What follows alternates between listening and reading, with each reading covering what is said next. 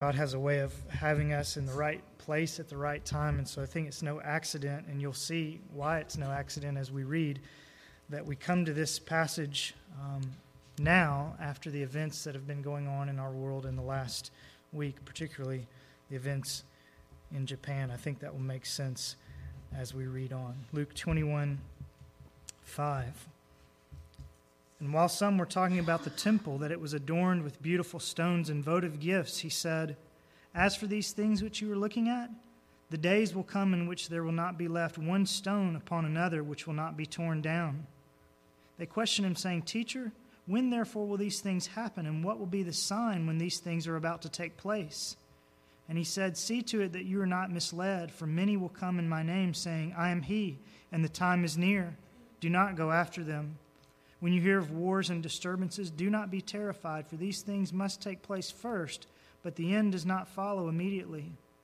Then he continued by saying to them, "Nation will rise against nation, and kingdom against kingdom, and there will be great earthquakes, and in various places plagues and famines, and there will be terrors and great signs from heaven. But before all these things they will lay their hands on you and will persecute you, delivering you to the synagogues and prisons, bringing you before kings and governors for my name's sake. It will lead to an opportunity for your testimony. So make up your minds not to prepare beforehand to defend yourselves, for I will give you utterance and wisdom which none of your opponents will be able to resist or refute. But you will be betrayed even by parents and brothers and relatives and friends, and they will put some of you to death, and you will be hated by all because of my name. Yet not a hair of your head will perish. By your endurance you will gain your lives.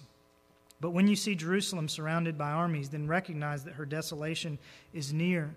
Then those who are in Judea must flee to the mountains, and those who are in the midst of the city must leave, and those who are in the country must not enter the city, because these are days of vengeance, so that all things which are written will be fulfilled.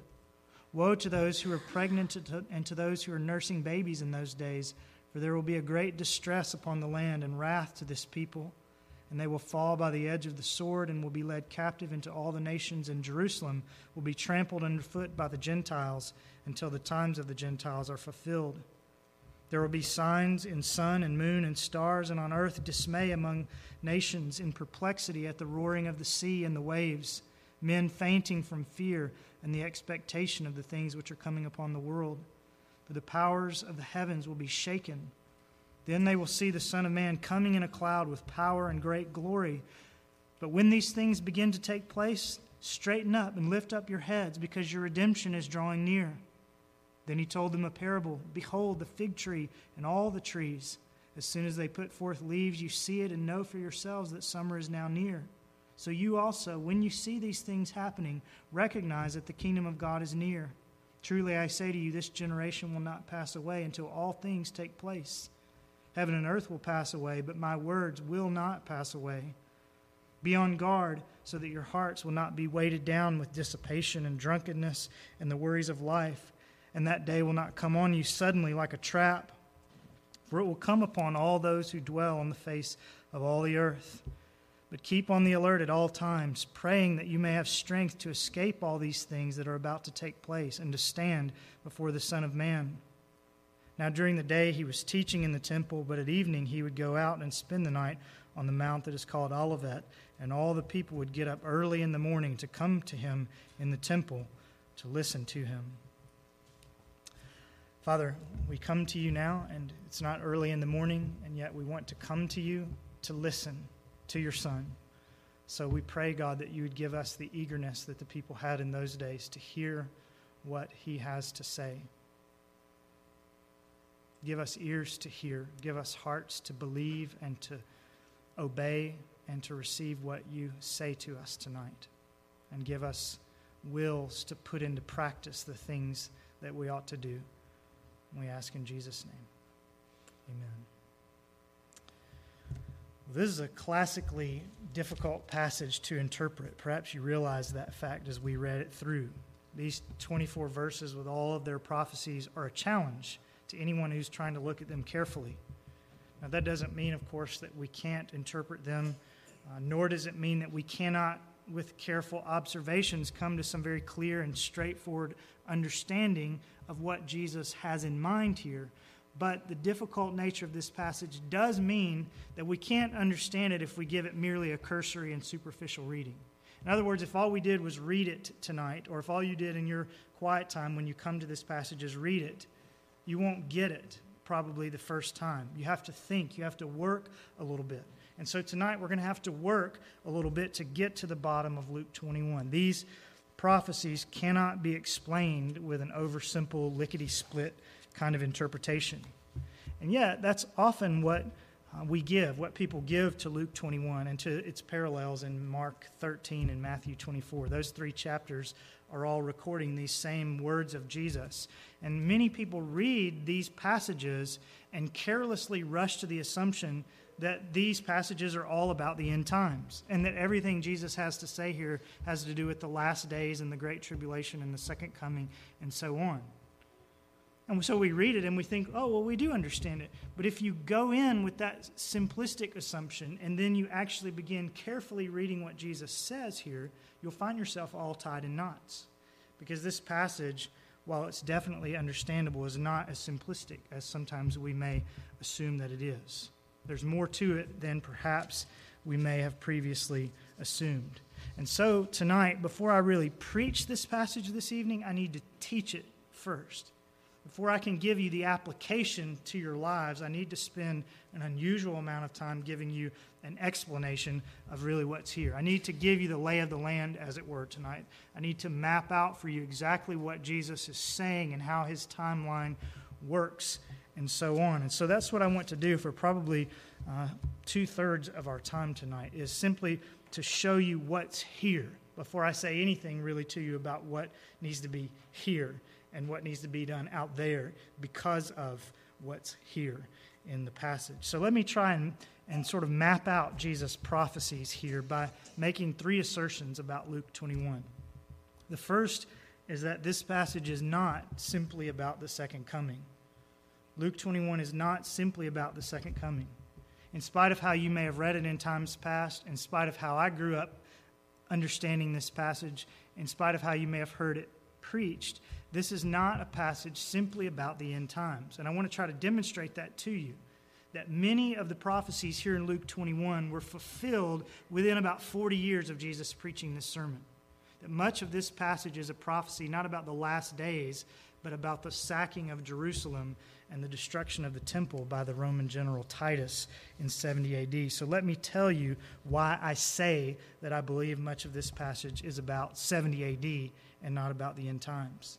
Notice, first of all, the question that Jesus is answering in this passage. You'll remember in verse 5 that his disciples were admiring the architecture and decor of the temple. And then in verse 6, Jesus startled them by saying that the whole thing actually was going to be torn down and overrun.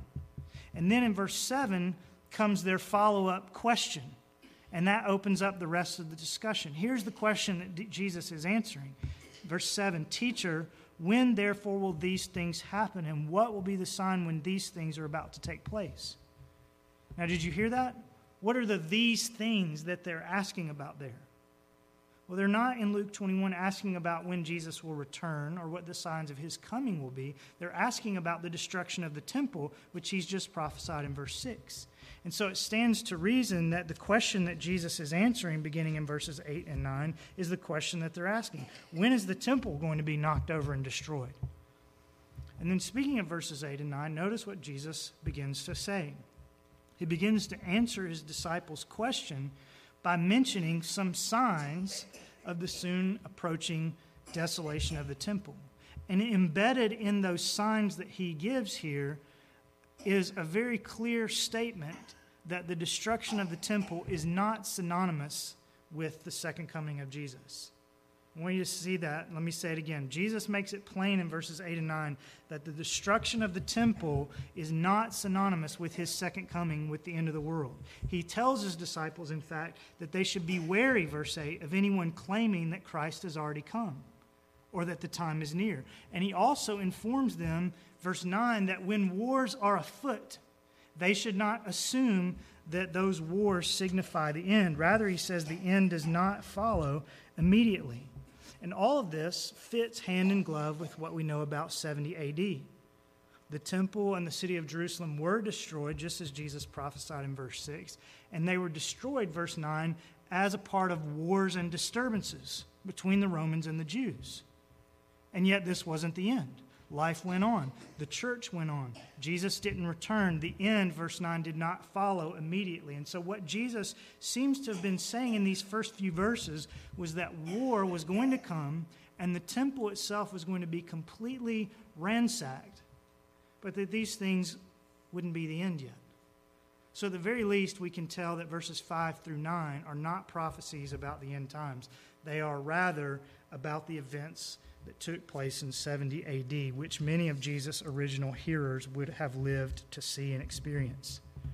And then I would argue that verses 10 through 24 are predictive of that same time period, A.D. 70. Because you'll notice in those verses all the very specific references to Jewish life and geography. Notice in verse 12 that Jesus says his disciples will be dragged before synagogues. And then in verses 20 through 21, the locations of the troubles are in Jerusalem and Judea. And then again in verse 24, it's Jerusalem that would be destroyed, just as Jesus already alluded to in verse 6. And yet we know from the rest of the Scripture that the great final end-time tribulation will not merely be a Jerusalem, Judea, Jewish phenomenon, will it? It will not be confined to the region of Palestine. The great final days of distress are going to come, the Bible says, on the whole earth. But here in this middle portion of Luke 21, Jesus is not talking about the whole earth primarily. He's talking about Jerusalem and Judea. And so I conclude that this portion of the prophecies as well, with its very Jewish applications about fleeing Jerusalem and being dragged before synagogues and so on, this portion is also in reference to what has already happened, what did happen in 70 A.D. Jesus was warning his disciples that in about 40 years they were going to be living through some very difficult days for the Jewish people, and that in those days things would be particularly hard for Jewish people who are also followers of Christ. So that's the first thing that needs saying as we try to understand Jesus' prophecies in Luke 21. This passage is not simply about the second coming. Much of it, it seems to me, has already come to fulfillment. And yet the second thing that we have to say is that this passage is indeed about the second coming.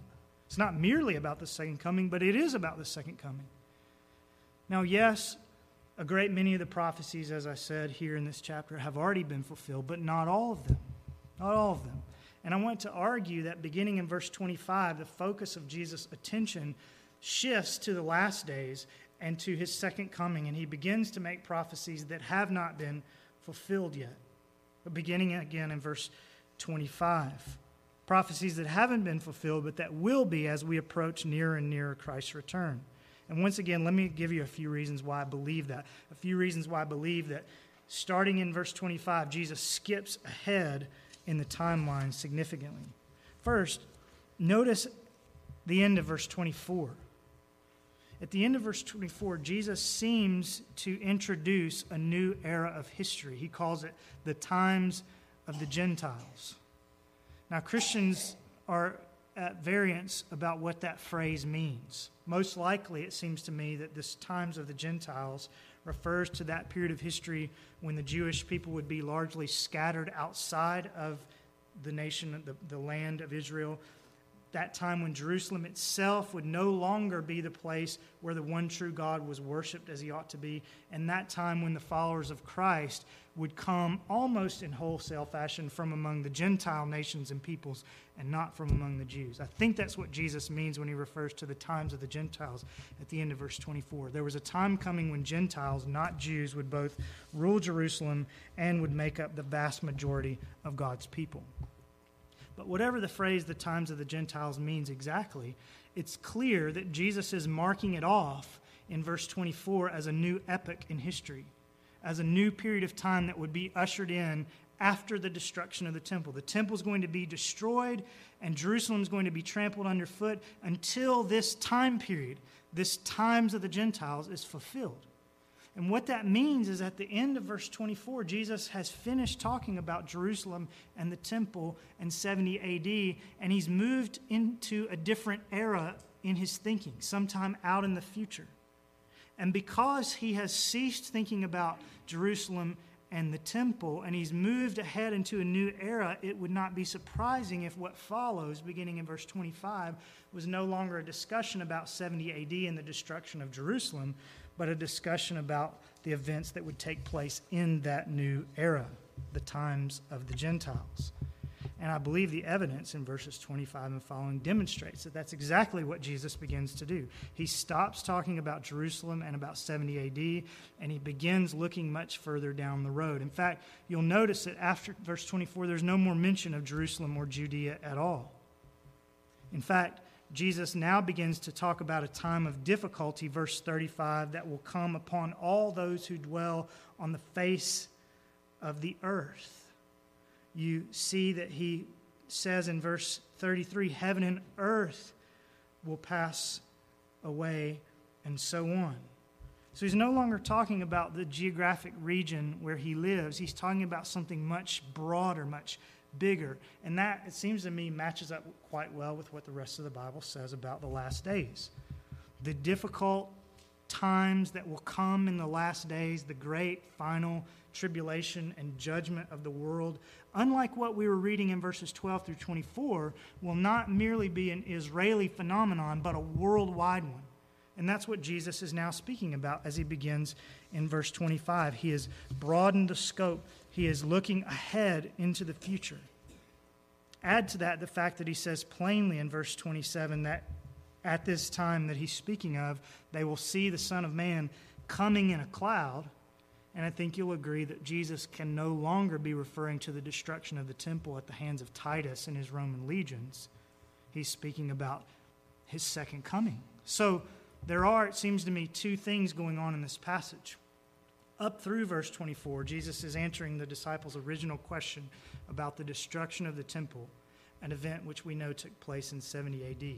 But then at the end of verse 24, and then going on through the rest of his discourse, he begins to look ahead to a day when the distress of 70 AD will seem like a small thing, to a day when the distress will be on a worldwide scale, to a time of reckoning that will come, verse 35, upon all those who dwell on all the face of the earth. So I think that's how the passage lays out. It's not simply about the second coming, but it is about the second coming once we get to the end of verse 24.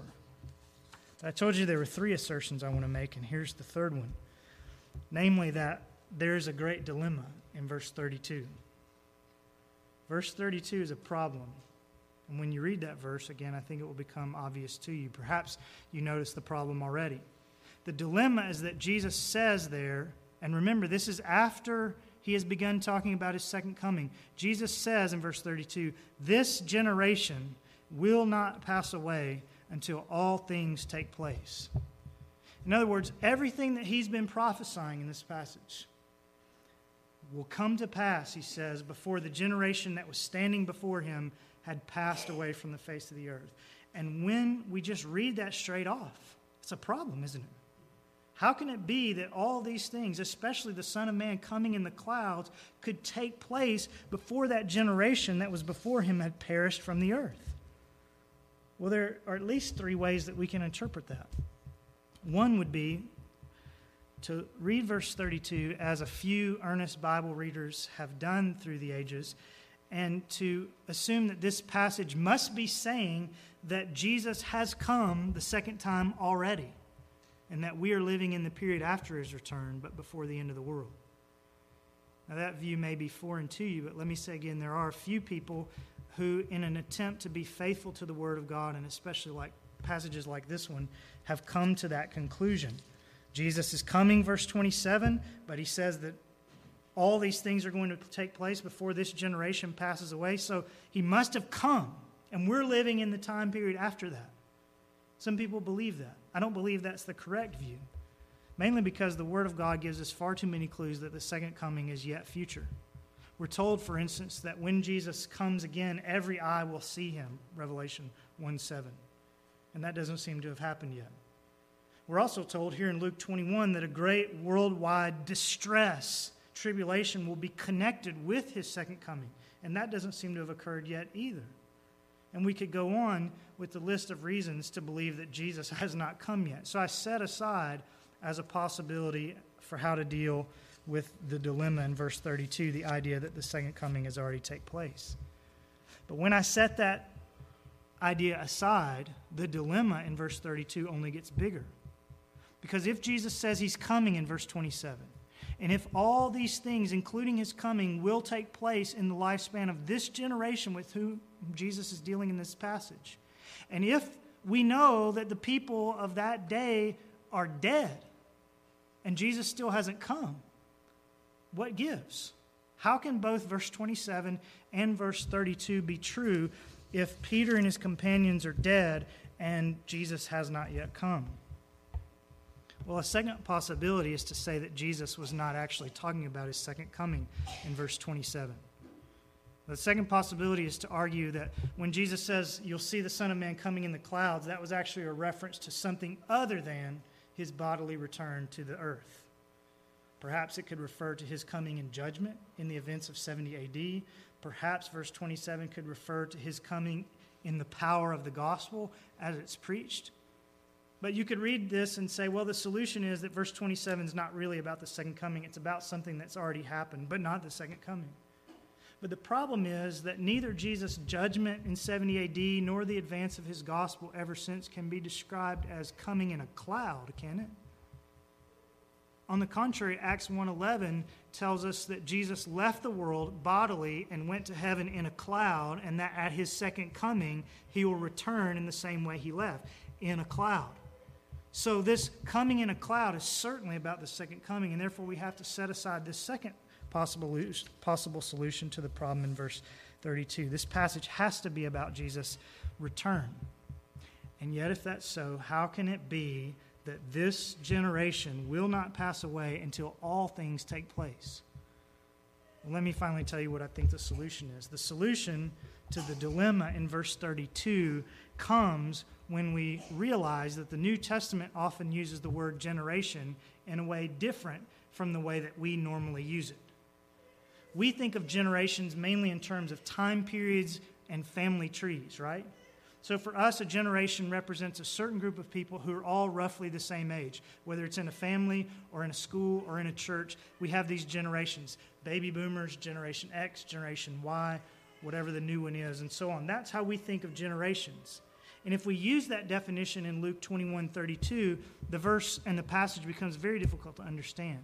Because if the word generation is used in the way that we are accustomed to using it, then what Jesus certainly meant was that the second coming and the end of the world would have to have taken place within 30 or 40 years of this prophecy. It would have had to have taken place before Peter and James and John and their contemporaries died out. The end would have had to come very, very quickly. But it should be pointed out that Jesus and the New Testament writers often use the word generation in a very different way. That is to say that on the lips of Jesus and the apostles, the word generation often means something quite different than a group of people who are all born roughly around the same time period. To be more exact, the way Jesus and the apostles often use the word generation might be more akin to our use of the word culture.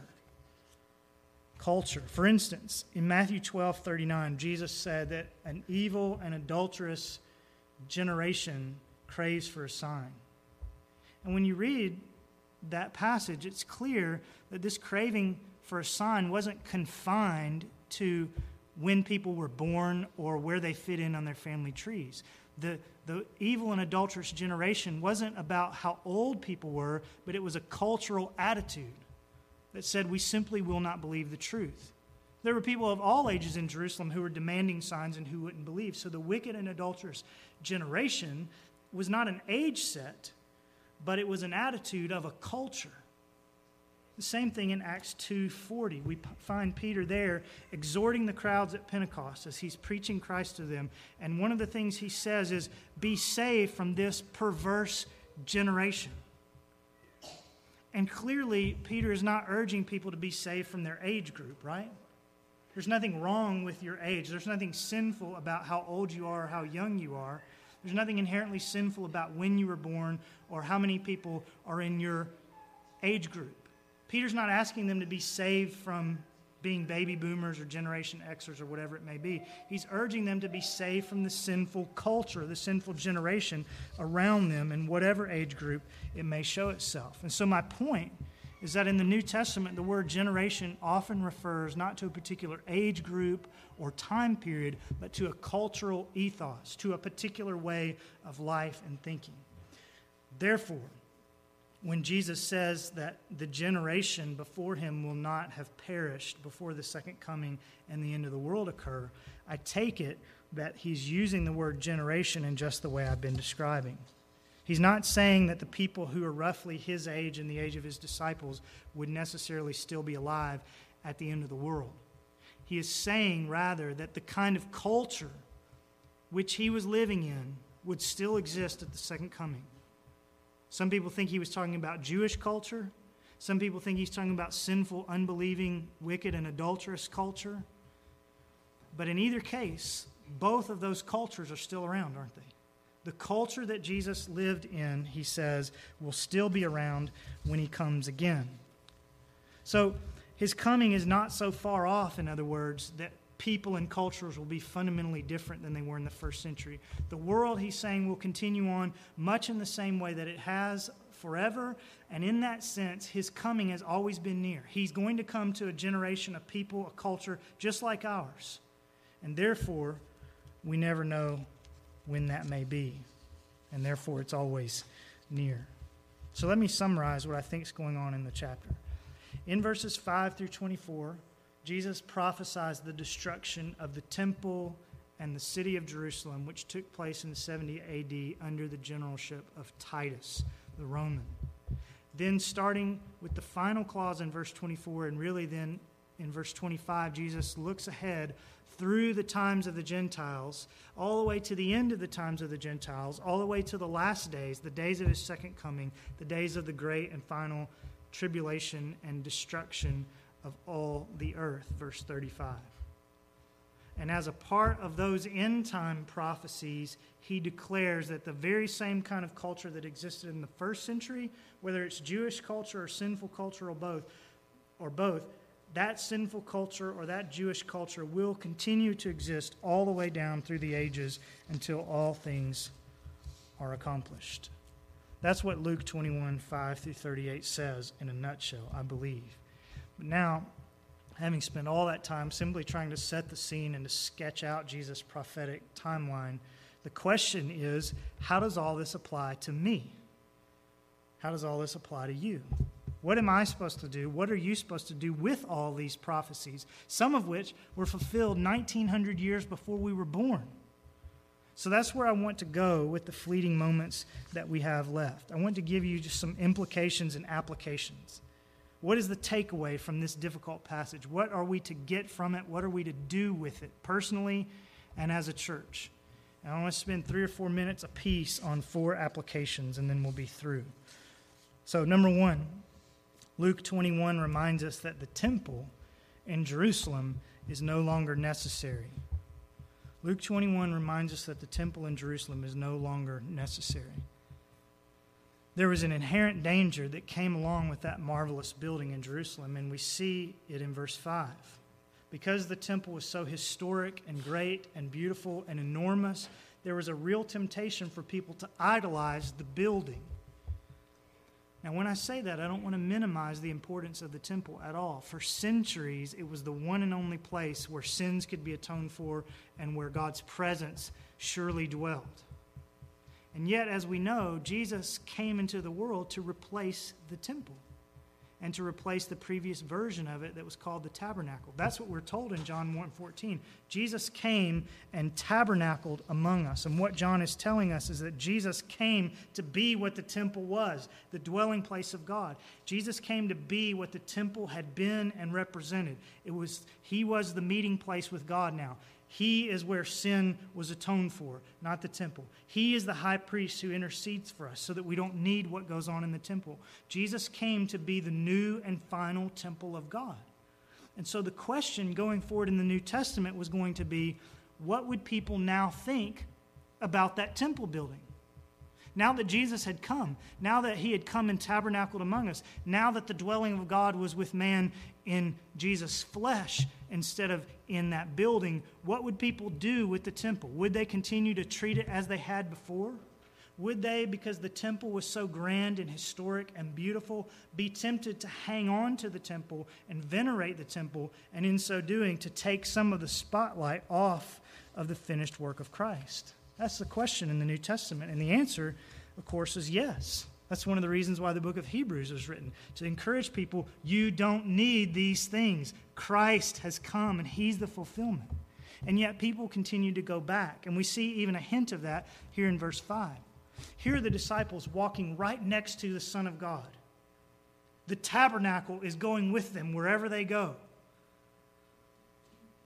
And yet, the enormity and the grandeur of the building was still a distraction to them. And so it would be for many people, including some people today who believe that one of the keys to history is the rebuilding of this building. No, the temple has been completed in Christ. The temple, though through the finished work of Christ, has been rendered obsolete. It's been rendered no longer necessary. And yet, it continued to be a distraction for a great many people. Maybe that's why God allowed it to be destroyed in 70 AD. At any rate, it was destroyed, as Jesus prophesied here in verse 6.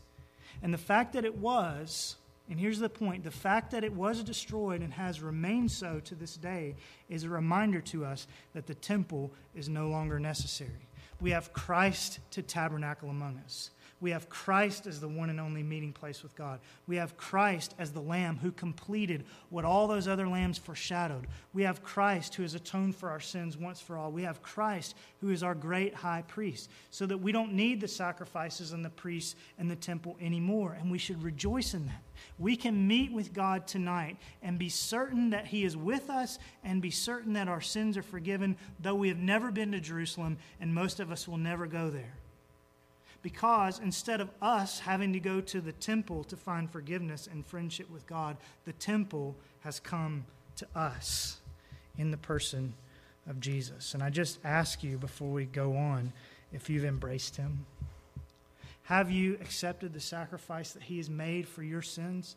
Have you realized that he is the one meeting place between you and God? That if you are to be right with God, it will only be through Jesus? And if you haven't done that, will you do that? Now, the temple has come to you in the person of Christ. God has come to you. Now you need to walk through the door and enter into all the blessings that are found in the temple that is Jesus. So that's the first thing. Luke 21 reminds us that the temple is no longer necessary. Secondly, Luke 21 reminds us that tribulation is normal for God's people. Tribulation is normal for God's people. One of the dangers of just presuming that the entirety of this passage is about the end times is that such an interpretation will inevitably lead you to the assumption that all these warnings about suffering and persecution and tribulation and hanging on and persevering, you will inevitably come to the conclusion, if this is all about the end times, you will inevitably come to the conclusion that all that need for perseverance, all that talk about suffering is all way out in the future somewhere. But I've tried to show you tonight that that's not the case. In fact, what Jesus seems to be saying in this passage is that, first of all, the Christian church was basically born into the shadow of persecution and suffering as tribulation came upon her from her very early existence, verses 12 through 24. And then Jesus is also saying that the Christian church will finish its course in this world with a great flourish of persecution and suffering as well, verses 25 through 36. And it stands to reason that if the church was born into suffering, and if the church will finish her days on this earth in suffering, that the middle of her existence will probably be characterized by suffering as well. In fact, doesn't the Bible say that? Through many tribulations we must enter the kingdom of God. All those who desire to live godly in Christ Jesus will suffer persecution. The church is a suffering and a marginalized institution by her very nature. And so there will always be difficulty for God's people. In fact, you'll notice that verses 10 and 11 and then verses 25 and 26 seem to be describing events which have been taking place for 2,000 years now. We shouldn't be surprised by earthquakes and famines, verse 11, because they've been going on for 2,000 years and more. We shouldn't be surprised, verse 25, by the roaring of the sea and the waves. These things have been taking place, Jesus seems to indicate, all throughout the times of the Gentiles. These things, he says, are par for the course for all people living on a fallen planet. And though, as we said, verses 12 to 19 seem to speak specifically to the people who were alive during the great Roman persecution of 70 A.D., is it not also true that there are Christians enduring much the same kind of terrorizing and interrogation and persecution today? If you read the newsletters of International Christian Concern or the Voice of the Martyrs, you'll find that it's so. In fact, I told some of you on Sunday morning about the recent burning of 59 church buildings in Ethiopia near where Anthony is working. So my point is that while we seem to be living in the gap between verses 24 and 27, we seem to be living in the parentheses between the destruction of Jerusalem and the destruction that's coming upon all the earth, the situation is still often the same. People in the world will suffer, verses 10 and 11, verses 25 and 26. And God's people, verses 12 through 19, will be particular targets of suffering. And we must, therefore, be wary of any kind of theology, any kind of philosophy that would lead us to believe otherwise. Obviously, we must beware of teachers that tell us that God always wants his people to be healthy and safe and well-to-do and living their best life now. It's a lie. And we must also beware of last days, timelines, and teachings that would lead us to believe that God's people won't actually have to live through the most difficult seasons of planet Earth. There seems to me to be no biblical support for that view as far as I can tell. Every time the Bible speaks about the end times, it does so, as in verses 34 to 36, to help us to be prepared and to hang on in the midst of the difficulty, not to assure us that we won't have to worry about the difficulty because we'll be out of here before it gets really bad. If we didn't have to worry about it, he wouldn't tell us what to do in the midst of it. No, tribulation is normal for God's people. That's the second thing. We need to be prepared for it. Third, Luke 21 reminds us that the signs of the times are important. The signs of the times are important. Now, yes, it's true that even once the signs in verses 8 and 9 have shown themselves, quote, the end does not follow immediately. And yes, it's also true, as I was just saying, that the signs mentioned in verses 10 and 11 and 25 and 26 have been happening for centuries now. And they are called in Matthew 24 merely the beginnings of birth pangs. And therefore, yes, it's true that we cannot conclude that because of the earthquake and the tsunami in Japan, Jesus is coming back by the end of March. Yes, it's true, in other words, that the various signs mentioned in this chapter do not actually help us pinpoint the second coming and the end of the world. They're all merely the beginnings of birth pangs on planet Earth. But, and here's the point, but it's also true, according to Jesus, that these various events, earthquakes, persecution, famines, plagues, wars, and so on, are indeed signs. They're not, as we sometimes wish to make them, definite points on a crystal clear timeline, but they are reminders that Christ is coming. Isn't that what Jesus said in verse 28?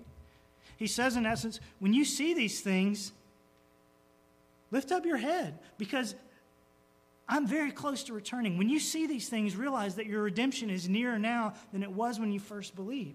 And so earthquakes and wars and famines are signs. That's the point Jesus is also making when he compares these various signs to leaves in verses 29, 30, and 31. In other words, every time you see a new leaf sprouting from your trees this spring, it will be a reminder that summer is growing nearer every day. Now, no, those leaves don't guarantee precisely when the first really hot day will come, and the leaves don't guarantee that there won't be any cold snaps in between now and then. But the leaves are a definite reminder that summer is coming, even though we don't know exactly when. And so, Jesus says, are the various signs of the times. So when you see the news of an earthquake and a tsunami in Japan, you oughtn't necessarily to say to yourself, well, here's proof that Jesus is coming any day now. Let's hunker down. History, if we knew it better than we do, would teach us that there have been more devastating earthquakes than this latest one even all the way back in the 1st century AD. And so the point of our earthquakes and our wars and our persecutions is not necessarily that they serve as precise pinpoints on a timeline, but simply that they serve as reminders that the Lord is coming, albeit at a time we do not know. And that's the point. The signs of the times don't tell us when Jesus is coming, but they do remind us that Jesus is coming.